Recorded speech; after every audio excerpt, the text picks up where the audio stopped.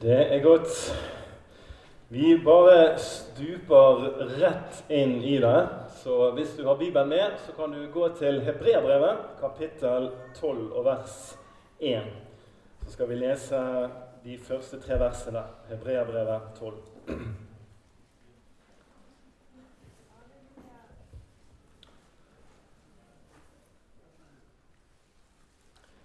Derfor, når vi har så stor en sky av vitner omkring oss, så la oss legge av alt som tynger, og synden som så lett fanger oss inn, og med utholdenhet fullføre det løpet som ligger foran oss. Med blikket festet på ham som er troens opphavsmann og fullender, Jesus. For å få den gleden han hadde i vente, holdt han ut på korset, uten å bry seg om skammen, og nå har han satt seg på høyre side av Guds trone. Ja, tenk på ham, som holdt ut en slik motstand fra syndere, så dere ikke blir trette og motløse. Så her sier Paulus at vi må fullføre løpet. Så du og jeg, vi er i et løp. Livet er på mange måter et løp, som Gud vil at vi skal fullføre på en god måte. Du vet, Paulus han snakker om dette, at jeg jager fram mot målet. Fordi Kristus har grepet meg, så er det noe jeg jager fram mot. Jager fram mot seiersprisen, som han har kalt oss til. Så han også snakker om dette løpet som vi har fått å fullføre, både du og jeg. Vi er i et løp. Og så sier forfatteren av Hebreabrevet her, at i det vi løper dette løpet, så må vi løpe med blikket festet på Jesus. Og han sier, tenk på han. Med andre ord, i dette løpet, som livsløpet som vi er i, alle, så er Jesus vårt eksempel. Hvis vi vil fullføre løpet på en god måte, trenger vi å feste blikket på Jesus og tenke på han. Og så beskriver han her i disse versene en side av Jesu liv som vi trenger å tenke på. For det står her at om Jesus, for å få den gleden han hadde i vente, holdt han ut på korset uten å bry seg om skammen. Og nå har han satt seg på høyre side av Guds trone. For å få den gleden han hadde i vente. Jesus visste at han hadde noe i vente. Det var en glede som ventet på ham. Han ber i Johannes 17 og sier det at far, jeg herliggjorde deg på jorden da jeg fullførte den gjerning du ga meg å gjøre. Det er løpet hans. Han fullførte den gjerning Gud ga han å gjøre. Jesus løp et løp. Far, gi meg nå din herlighet, den som jeg hadde hos deg før verden ble til. Så Jesus så frem til en herlighet som Gud skulle gi ham når han hadde fullført løpet sitt. Det står i Hebreabrevet 12 her, som vi leste, at han skal sette seg på høyre side av fars trone. Så Jesus han så frem til noe, han hadde noe i vente. En av de tingene han hadde i vente, det var meg og deg. Han visste det at med sitt offer, ved at han la ned sitt eget liv, ved at han holdt ut korset, så kjøpte han mennesker, sånne som deg og meg, for Gud. Kjøpte oss fri fra evig fortapelse. Kjøpte oss til å bli Guds barn. Frelste oss ved sitt eget blod, og kjøpte ikke bare individer, men han kjøpte, sånn som vi hørte at Noralf underviste i går, han kjøpte en kropp, han kjøpte en brud, han kjøpte oss til å være deler, steiner i et hus. Jesus var motivert av noe som han hadde i vente. Han så frem til noe. Der fremme, på den andre siden av korset, på den andre siden av lidelsen, på den andre siden av prøvelsen, der fremme, på den andre siden, ventet det en glede. Og derfor sier Bibelen, han så frem til det, og så holdt han ut lidelsene. Han holdt ut korset. Han holdt ut skammen og vanæren. Du vet, det er jo et paradoks at Jesus, som er Gud, blir korsfestet av de menneskene han selv har skapt. Med anklager om at han har spottet Gud, i det han hevdet at han var Gud. Det er jo et stort paradoks. Men han holdt ut skammen. Han holdt ut vanæren fordi han var motivert av noe han så. Han var motivert av at far skal få et hus. Far skal få et tempel. Han var motivert av kjærlighet til syndere som var på vei mot fortapelse. Og du vet, Jesus, hans liv var jo egentlig... Han hadde mange prøvelser og offer, ikke bare når han møtte korset, men underveis i livet også. Når du leser i evangeliene, så var det ofte hardt arbeid og lite hvile. Det var sene kvelder, og det var tidlige morgener. Noen ganger så var det sånn at Jesus og disiplene ikke engang hadde tid til å spise. For det var behov. Folk fant ut hvor han var. De prøvde å komme seg unna for å få litt tid i ro og fred. Ryktene gikk om at nå er Jesus på andre siden av sjøen, og så springer hele folkemengden rundt og venter på Jesus og disiplene når de trekker båten opp på stranden på andre siden. De hadde egentlig trukket seg unna for å være litt for seg selv, sant? Men ryktene gikk, og så var det bare masse behov, og Jesus var beveget av inderlig medfølelse og møtte behovene. Men det var hele tiden dette presset. Bare det at Satan i egen person kommer og frister han. Ikke bare den ene gangen i ødemarken som er beskrevet, men det står det at når han ikke lykkes med den fristelsen, så trakk han seg tilbake igjen til og ventet på en passende anledning.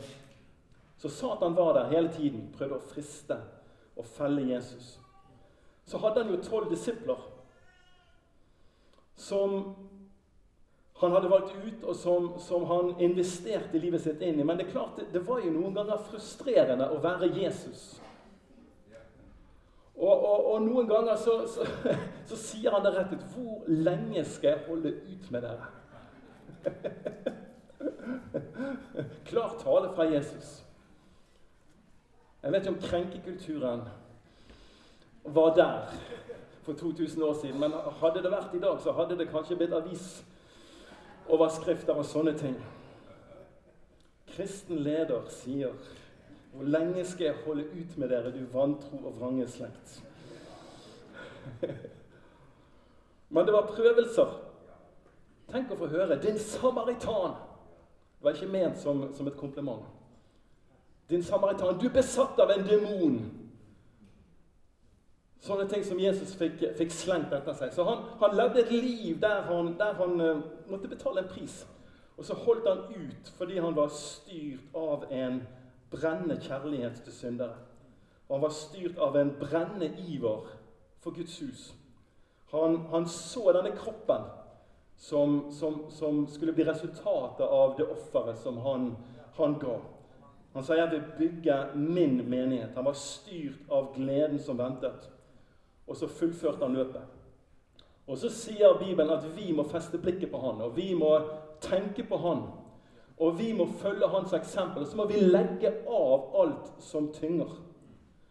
Og synden som så lett vil fange oss, og så må vi fullføre løpet med utholdenhet, og ikke bli trette eller motløse. Og da er jo spørsmålet for oss, hva er det vi har sett? Hva er det jeg har sett? Hva er det du har sett i møte med de omstendighetene som vi også møter? For vi blir alle prøvd. Og det er mange ting som vil tynge oss. Og Bibelen sier vi må legge av de tyngene som tynger, synden som så lett vil fange oss. Og det er en fare, sier Bibelen, for at vi kan bli trette og motløse, og vi må med utholdenhet fullføre løpet. Men da er spørsmålet, hva er det som jeg har sett? Hva er det som brenner i mitt hjerte? For du skjønner, jeg kan ikke ta meg sammen i egen kraft og seire over alle de tingene som møter meg. Så hva er det som brenner? Hva er det jeg har sett? Og det handler jo om det som Norald forkynte i går.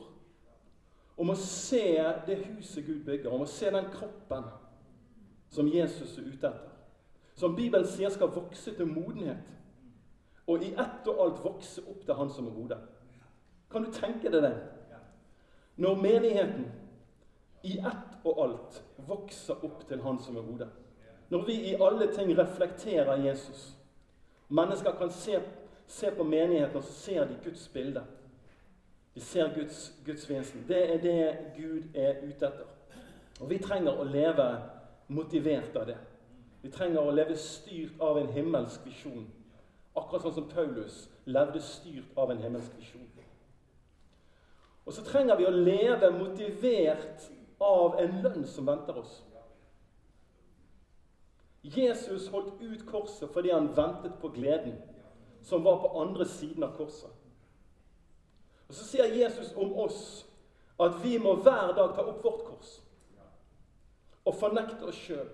Og så må vi fullføre løpet med blikket festet på Jesus, og så er det også en glede og en lønn som venter på andre siden av det løpet for oss. Og Bibelens menn og kvinner, de levde på den måten. Moses for eksempel. Han var født på palasset.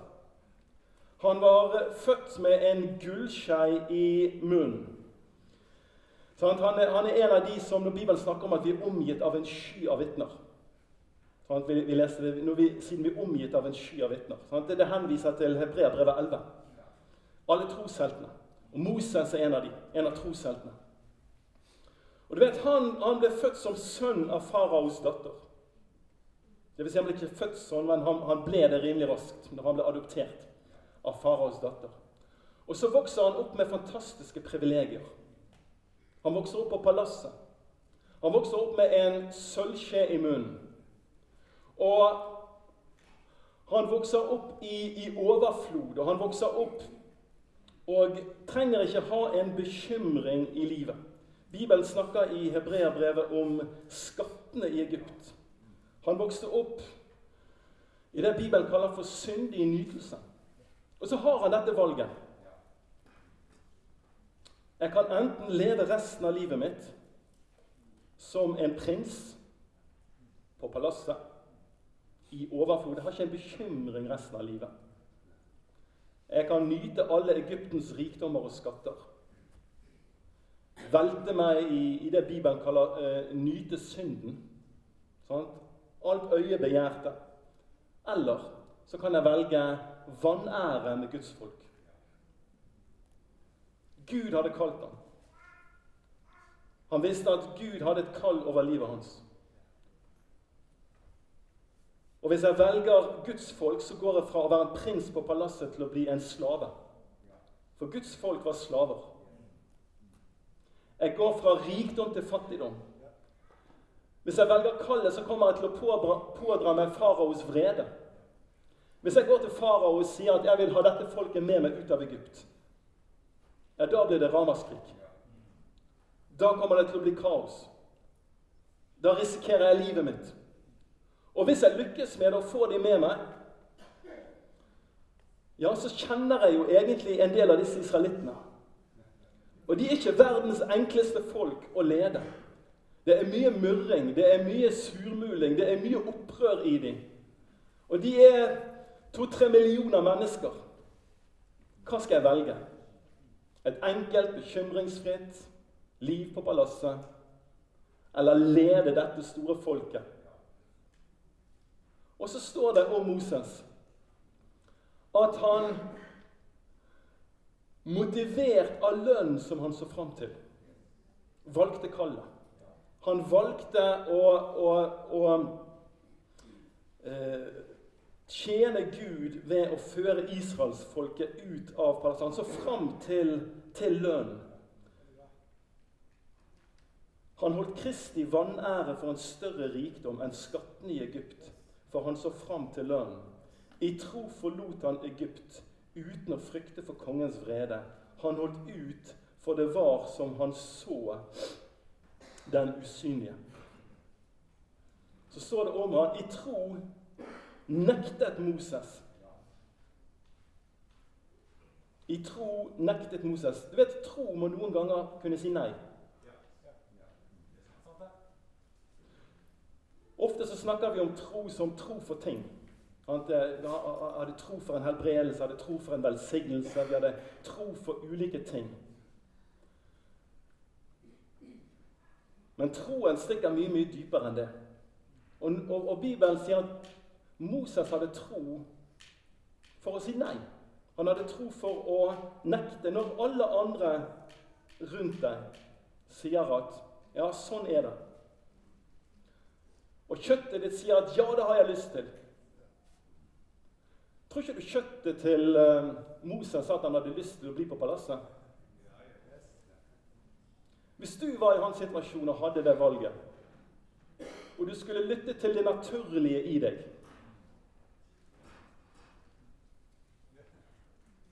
hva side hadde du falt ned på? Ja. Han kjøttet i oss, og alt det menneskene rundt oss ville råde oss til. Per Arne, du trenger ikke engang tenke på de to alternativene der. Det er jo no-brainer.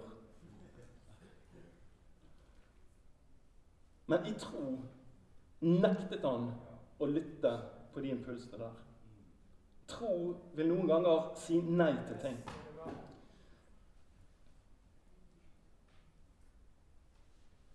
Og så han frem til lønnen. Han tenkte at jeg kan ta på meg lidelse. Jeg kan ta på meg vansker. Jeg kan ta på meg byrder. Jeg kan gjøre som Jesus. Jesus sa, nidkjærhet for ditt hus har fortært meg. Spis meg opp. Forbrukt livet mitt. Jeg kan forbruke livet mitt. Jeg kan gi meg selv til dette, fordi på andre siden så er det en lønn. Og den lønnen er så ufattelig stor at den er verdt de prioriteringene. Men da blir spørsmålet, hva slags lys lever jeg og du livene våre i? Lever jeg livet mitt med fokus på det som er her og nå? På å ha det behagelig i denne kroppen? Lever jeg livet mitt for å sitte i god stol med cola og potetchips og fjernkontroll? Og kose meg med favorittserien min? Og det er ingenting galt i det. Hør meg rett. Men hvis jeg er der hele tiden, og det er det som på en måte livet mitt handler om, og det er det som fortærer meg, det er ambisjonene mine, det er ikke det Gud har kalt oss til. Moses så frem til en lønn som var så stor at det var verdt det offeret. Og jeg og du trenger å leve på den samme måten. 1. Korinterbrev kapittel 3 vers 10. Bli med meg der. 1. Kor 3:10.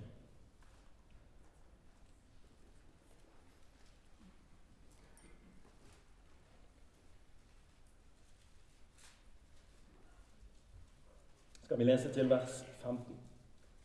I kraft av den nåde Gud har gitt meg, la jeg grunnvollen som en klok byggmester. En annen bygger videre.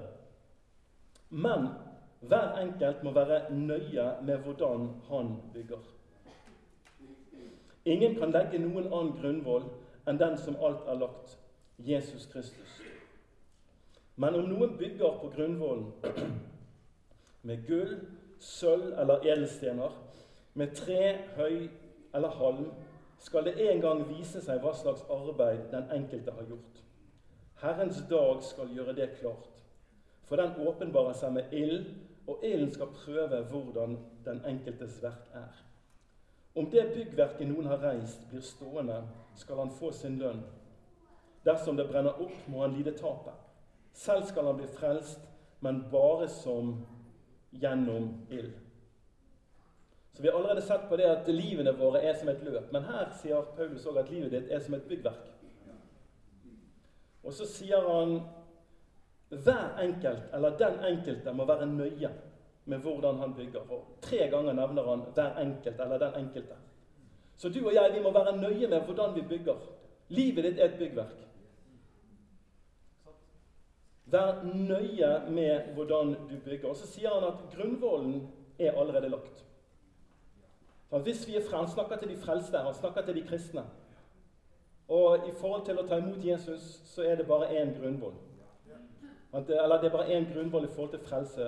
Det finnes ingen annen vei til Gud. Men så sier han oppå den grunnvollen, oppå frelsen, så må jeg bygge livet mitt. Og så sier Bibelen at Jesus må være hjørnesteinen i den byggeprosessen.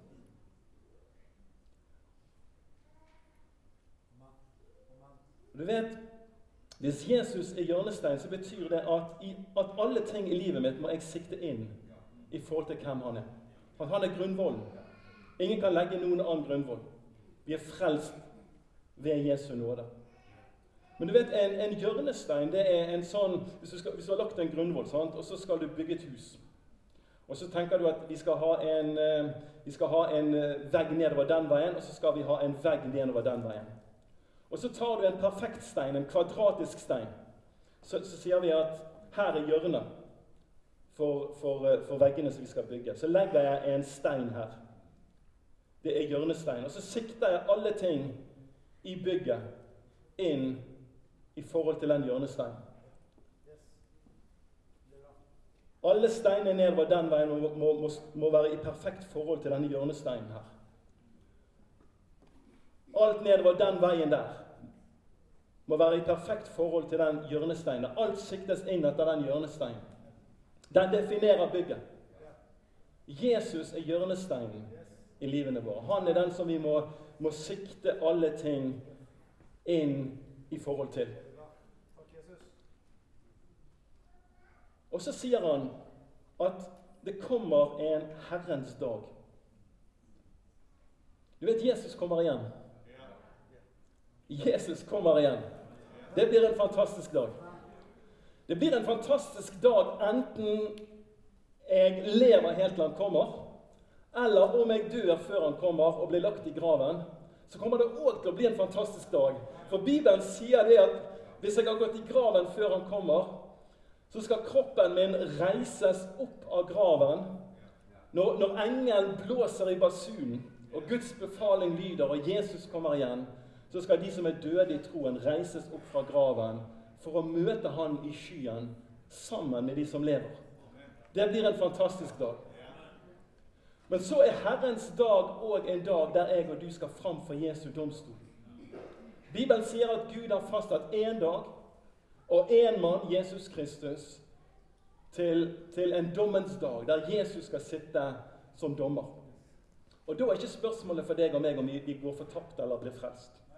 Men Bibelen sier at det er en dag der livet mitt, eller byggverket som jeg har bygget, skal prøves med ild.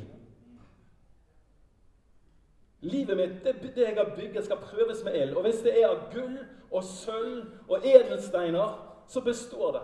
Med andre ord, jeg har bygget med ting som består ildens test. Jeg har bygget med ting som har evighetsverdi. Jeg har investert livet mitt inn i noe som har verdi for evigheten. Da består bygget, og sier Bibelen, nå skal jeg få lønn. Så kan det være at jeg har skuslet bort livet mitt. Jeg har levd selvfokusert. Jeg har tenkt at dette livet handler om å bo på palasset. Dette livet handler om å ha det behagelig. Dette livet handler om å realisere meg selv. Dette livet handler om meg. Du går ikke fortapt. Men byggverket mitt brenner ned til grunnen. Og jeg går inn i himmelen, og er evig frelst og evig lykkelig, men jeg går inn med tapt lønn.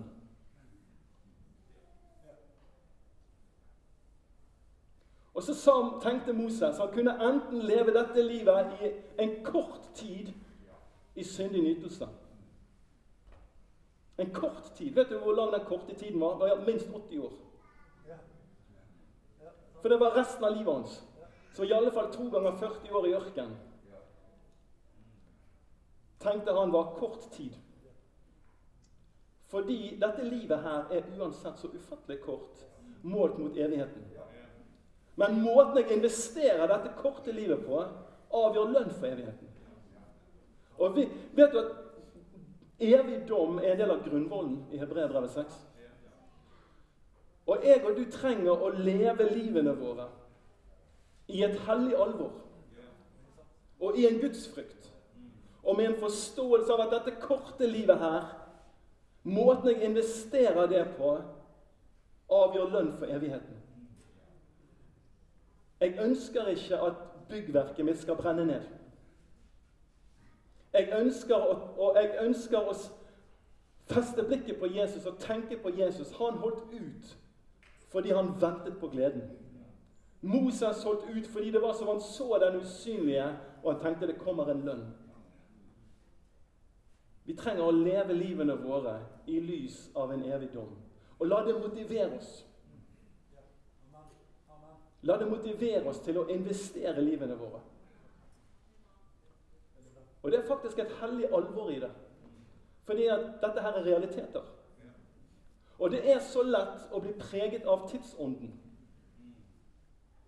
Tiden vi lever i hjelper oss ikke. Tiden vi lever i, det du leser i avisene, det samfunnet rundt deg forteller deg at du burde være opptatt av, handler om selvrealisering. Hvordan få sommerkroppen, hvordan tjene bedre penger, hvordan spare på skatten, hvordan ditt og hvordan datt. Men alt sammen handler om meg. Og hele tidsånden handler om det som har fokus på dette livet her og nå. Vær smart for god pensjon. Og det er ingenting galt med det. Men hvis jeg lever livet mitt, og jeg er konsumert av disse tingene som handler om dette livet her og nå,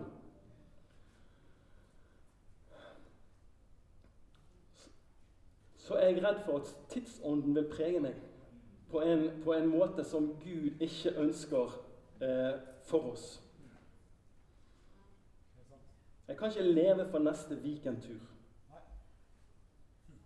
Jeg kan ikke leve og være obsesst med hvordan det ser ut. Jeg kan ikke leve for familiekosen eller whatever.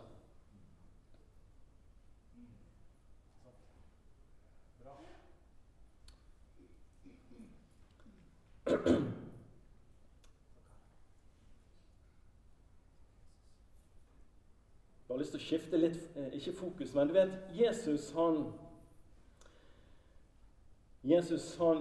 det står om Jesus at brennende iver for ditt hus skal fortære meg. Jesus var glødende og brennende opptatt av Guds hus. Og det skriftstedet siteres i forbindelse med at Jesus renset tempelet. Han kommer til tempelet, og så ser han at de hadde gjort det til en markedsplass. Og så lager han seg en svepe, og så driver han pengevekslerne og duehandlerne og alle sammen ut av tempelet. Og så sier han disse ordene her.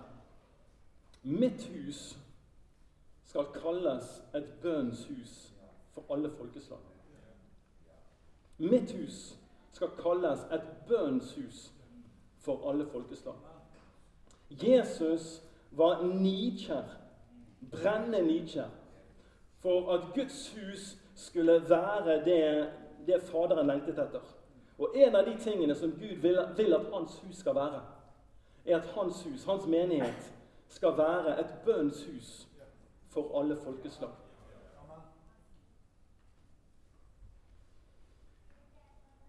Paulus skriver i 1. Timoteus 2, kan bare høre på, 1. Tim 2, kjente vers, fra vers 1. Jeg formaner dere,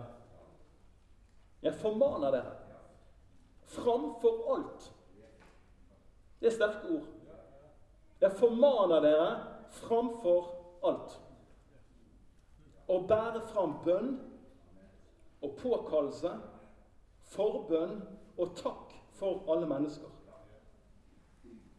Be for konger og alle ledende stillinger, så vi kan leve et stille og fredelig liv med Guds frykt og verdighet i alt. Dette er godt og noe Gud, vår frelser, gleder seg over, han som vil at alle mennesker skal bli frelst og lære sannheten å kjenne. Så vi har et kall som Guds folk til å være et bønnshus, og til framfor alle ting å be til Gud. Og du vet, hver bønn du ber har evighetsverdi. Når vi snakker om hva er det som er gull og sølv og edelsteiner? Vet du det at bønnene våre samles opp som røkelse i skåler framfor Gud? Så hver gang du ber, så bygger du med noe som består. Hver gang du sier nei til TV-skjermen, hver gang du sier nei til andre ting som kaller på din oppmerksomhet, og sier, jeg trenger å be, så investerer du tiden din inn i bønn. Og så fylles røkelsesskålene framfor Guds ansikt. Og så er det ting som faktisk består til evig tid, innenfor Guds ansikt. Og historien er full av inspirerende eksempler på hva bønn utretter. Jeg vet ikke om du har hørt om det som kalles for The Great Awakening, som skjedde på 1790-tallet, både i USA og i England. Det var sånn at det hadde vært noen forutgående vekkelser på 1730-tallet, både i England og USA. Men de hadde ebbet ut. Og den moralske tilstanden var elendig i begge nasjonene. Noen ganger så tenker vi om vår samtid at det kan vel aldri ha vært så ille som det er nå. Jeg tror alle har en tendens til å tenke det om sin tid. Men forholdene på den tiden her, både i USA og i England, var ille. Det sies det at i USA så var av en befolkning på 500 000, 5 millioner, så var 300 000 alkoholikere. Seksualmoralen var elendig, og kvinner var redd for å gå ute alene. Det var mye kriminalitet. Når det gjaldt universitetene, så var det sånn at de gjorde en spørreundersøkelse både på Harvard og på Princeton, 1790-tallet. Hvor mange som var kristne? Det var 0 kristne på Harvard, og på Princeton, som hadde en evangelisk tradisjon, så var det 2 kristne. Men derimot så var det bare 5 personer som ikke var medlem av det som ble kalt The Filthy Speech Movement. Altså Foreningen for råttent prat. Det var bare 5 stykker som ikke var med. Og når det gjaldt menighetene, så var det var en veldig få omvendelser. Mange menigheter hadde nesten 10 år uten omvendelser. Folk som ga livene sine til Jesus. Og ungdommen var på en måte en tapt generasjon. De sa det at å være en pastor er som å være pastor på et gamlehjem. Og det var generelt tilbakegang og mismot i alle kirkesamfunn. Og noen år tidligere så sa Voltaire, som var en av de ideologiske arkitektene i Frankrike, og som ledet fram til revolusjonen i Frankrike, som var en antikristen revolusjon. Voltaire sa at kristendommen er glemt om 30 år. Og det var en reell frykt blant de kristne for at fortsetter det sånn at det her så kommer kristen tro til å være utslettet. Så kom det en forandring. Og det som skapte forandringen var at en kar som het Jonathan Edwards, amerikaner, noen av dere har sikkert hørt om han, skrev en bok hvor han oppfordret til enhet i målrettet og ekstraordinær bønn for vekkelse. Og så nådde den boken England, og den spredte seg. Og så bestemte baptistene seg for at de skal innvie 1 dag i måneden i hele kirkesamfunnet til målrettet bønn for vekkelse.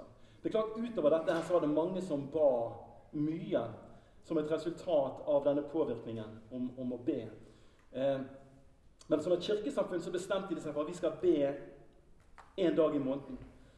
Og så var det mange andre kirkesamfunn som ble med, og etter en stund, eller ganske snart, så var hele England dekket av bønnemøter. Dette her var bare noen år før den franske revolusjonen. Og du vet, den franske revolusjonen, som var en antikristen revolusjon, definerte på mange måter Frankrike til å bli et veldig sekulært samfunn, som vi ser frukten av i dag. Mens i England så mobiliserte de til bønn, de kristne. Selv om forholdene var sånn som jeg beskrev, så mobiliserte de til bønn. Og så startet vekkelsen i York. Kanskje noen av våre forfedres aner som var inne i bildet der. Vekkelsen startet i York. Den startet i et bønnemøte. Og vekkelsen ble på mange måter båret i starten i bønnemøter, mer enn forkynnelse. Men det var folk som var vekket til bønn, og så begynte de ikke-troende å komme til tro. Og så spredde den samme boken seg, og det samme budskapet, og den samme bønnevekkelsen seg tilbake igjen til USA. Det var en pastor som sendte brev til samtlige menigheter i USA, og sier, vi har ryggen mot veggen. kan vi sette av en dag i måneden til bønn. Og så ble det tatt godt imot, og så ble hele USA dekket av bønn. Og i 1796 så startet en vekkelse som var allment spredt når vi kom til 1798. Masse ungdommer som strømmet til og søkte frelse. De sier det at Kentucky var den verste plassen, verste staten. I staten Kentucky så hadde de, dette her var i dagene til The Frontier, sant? Det var liksom, sivilisasjonen var ikke kommet alle plasser. Og i Kentucky så hadde de hatt en rettssak på 5 år. Så hadde du begått drap, var du lovløs og flyktet ut til Kentucky. Der var du trygg. Ingen ville straffeforfølge deg der. Og om forholdene var ille ellers, så var de ekstra ille der. Og så var det en pastor som het James McGrady. Han var pastor for 3 små forsamlinger. Det sies det at han var kjent. Det som gjorde han kjent var at han var så stygg.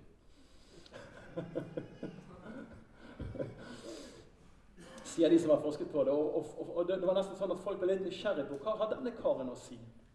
Jeg må komme og høre han er jo så stygg.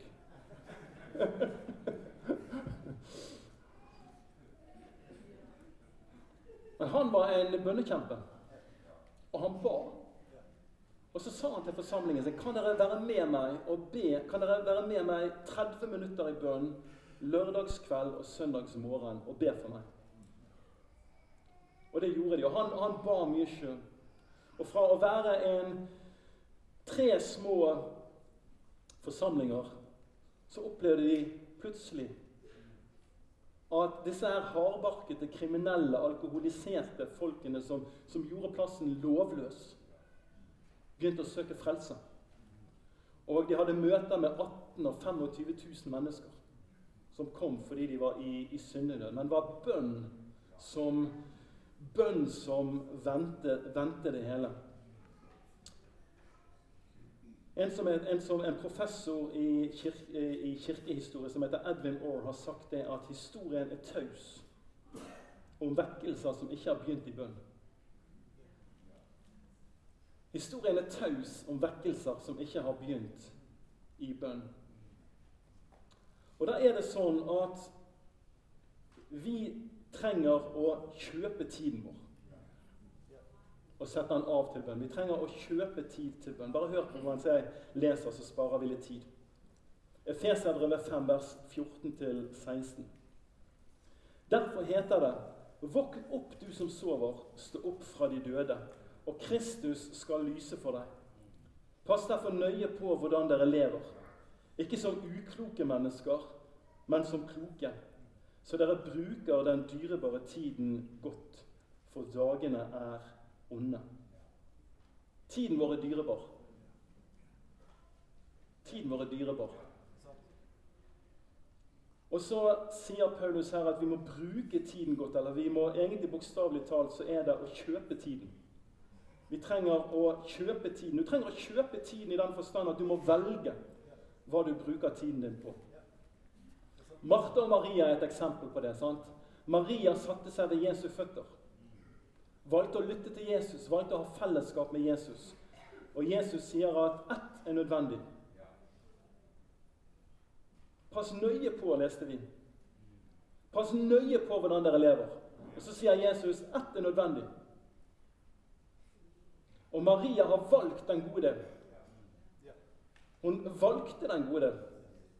Hun kunne ha valgt andre ting, men hun valgte den gode del. Og vi trenger å kjøpe tiden. Vi trenger å bruke tiden godt. Og du vet, for de fleste av oss så er det en typisk dag, så kan jo være det at når klokken blir 7:30 om kvelden, så er middagen spist, og oppvasken er tatt, og de nødvendige gjøremålene er ofte gjort. Og da er det jo sånn for de fleste av oss at vi har 3-4 timer før vi legger oss. Vi legger oss i 11:30-12-tiden. Så spørsmålet, hvordan bruker du og jeg de timene? Som de aller fleste av oss har disponibelt stort sett hver dag, med noen unntak. Og da er det sånn at det er kjempeviktig å hvile seg. Det er en god ting å kose seg. Og det med underholdning er kjempeflott. Sosiale medier er helt ok, og henge med venner og trene og hobbyer, og alle de tingene er vel og bra. Men så er det sånn at hvis de tingene tar så mye plass at jeg aldri har tid til å bruke en halvtime i bønn, så er det noe som er skjevt. Da trenger jeg å kjøpe tid. Jeg trenger å ta noe av det jeg bruker tiden min på, og så tenker jeg trenger å kjøpe tid til bønn. Jeg må velge den gode delen. Jeg må velge bort noe og kjøpe meg den tiden for å søke Gud. Og så kan vi jo tenke at ja, men jeg ber når jeg er i farten. Jeg snakker med Gud hele dagen. Og det er veldig bra. Det gjør jeg også. Prøver å gjøre det så mye som mulig. Og det er kjempeviktig, sant? For det handler om et liv vi lever med Herren, og at bønn ikke bare er på en måte noe vi gjør av og til. Sant? Det handler om hele det fellesskapet vi har med Jesus og med Den hellige ånd. Men samtidig så er det ikke nok. Hvis hele bønnelivet mitt er å be i farten, i bilen, på vei til bussen, så er ikke det nok. Fordi at hvis vi skal feste blikket på Jesus og tenke på han, så står det om Jesus at han selv ofte trakk seg tilbake til ensomme steder for å be. Og Jesus snakker om å gå inn i lønnkammeret og be til Gud som ser det skjulte, og som skal lønne oss. Du vet, Jesus viser oss et eksempel der han noen ganger tok natten til hjelp for å be. Andre ganger stod han tidlig opp før disiplene våknet for å be. Og Jesus sier, knyttet til bønnen, når disiplene ikke klarer å våke, så sier han, ånden er villig, men menneskenaturen, kjøttet, er svagt. Men greien er det at som regel, for de aller fleste av oss, så har vi nok tid, og så finnes det unntak. Og det er ulike livsfaser, og det er ulike situasjoner. Men de aller fleste av oss har nok tid til å be for eksempel 30 minutter hver dag. Det er for de aller fleste av ikke tiden det går på. Og det er sånn at du trenger ikke å ha 2-3 timer med skjermtid hver dag. Det er ikke nødvendig. Det er ikke engang bra. Hvis du ser mer på TV enn det du, eller foran en skjerm da, i ulike former, enn du bruker tid med Gud, samlet sett, så bør du tenke litt over hvordan du bruker tiden på. Du trenger ikke se favorittserien din 4 dager i uken. Det betyr ikke at du ikke kan følge med på en serie. Ikke hør meg sånn. Men du trenger ikke gjøre det hver eneste dag. Du trenger ikke tenne stearinlys og se din ektefelle dypt inn i øynene i timesvis hver dag. Selv om det jo kan være en god ting å gjøre regelmessig. Jeg er veldig glad i stearinlys. Jeg tenner til og med stearinlys når jeg er alene hjemme. Jeg har en romantiker boende i meg. Og så kunne jeg fortsette med å si ting vi ikke trenger å gjøre, og du kan selv fylle inn det som passer. Hvilke tidstyver er det?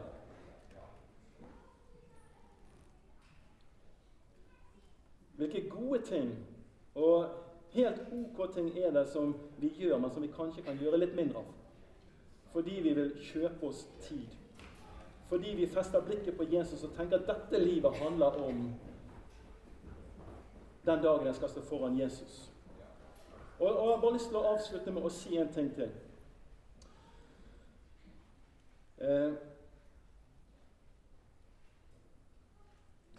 Noen ganger så misforstår vi forholdet mellom nåde og disiplin.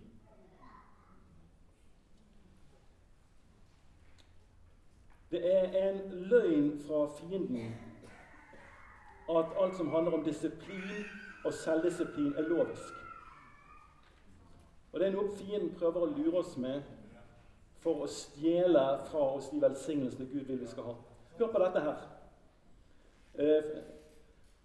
Første kor 15:10. Men ved Guds nåde er jeg det jeg er, og hans nåde mot meg har ikke vært bortkastet.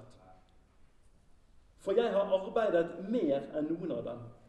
Det vil si ikke jeg, men Guds nåde som er med meg. Jeg har arbeidet mer enn noen av dem. Det vil si, ikke jeg, men Guds nåde. Og beviset på Guds nåde var at han hadde jobbet hardt.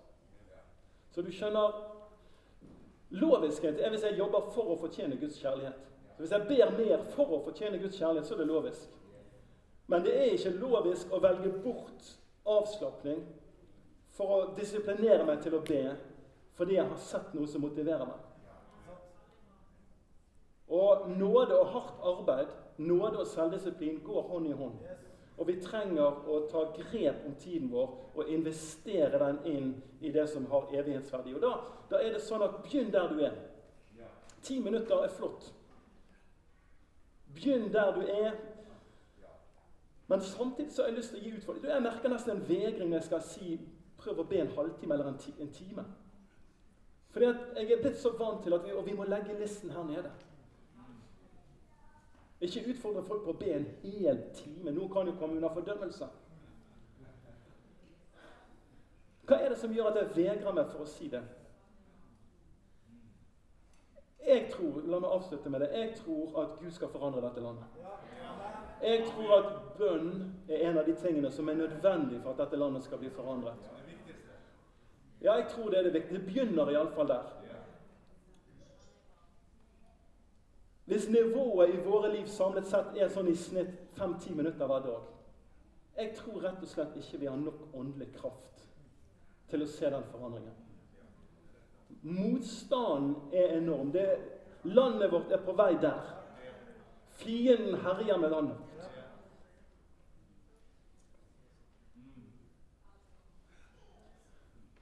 Og vi trenger å be. Vi trenger å sette til side ting for å søke Gud. Vi trenger å kjøpe tiden. Vi trenger å... Så ikke ingen fordømmelse. Hvis du ikke har et bønneliv, begynn med 10 minutter. Men har du vært kristen noen år? Har du et bønneliv? Du kan glatt be 30 minutter. Det er ikke vanskelig. Kanskje det krever litt innsats til å begynne med, men du vil finne etter hvert at den tiden går fort. Så kan vi stå sammen og si at Gud, vi vil se på vår egne liv. Vi vil søke deg i bønn. Amen. 5 minutters pause.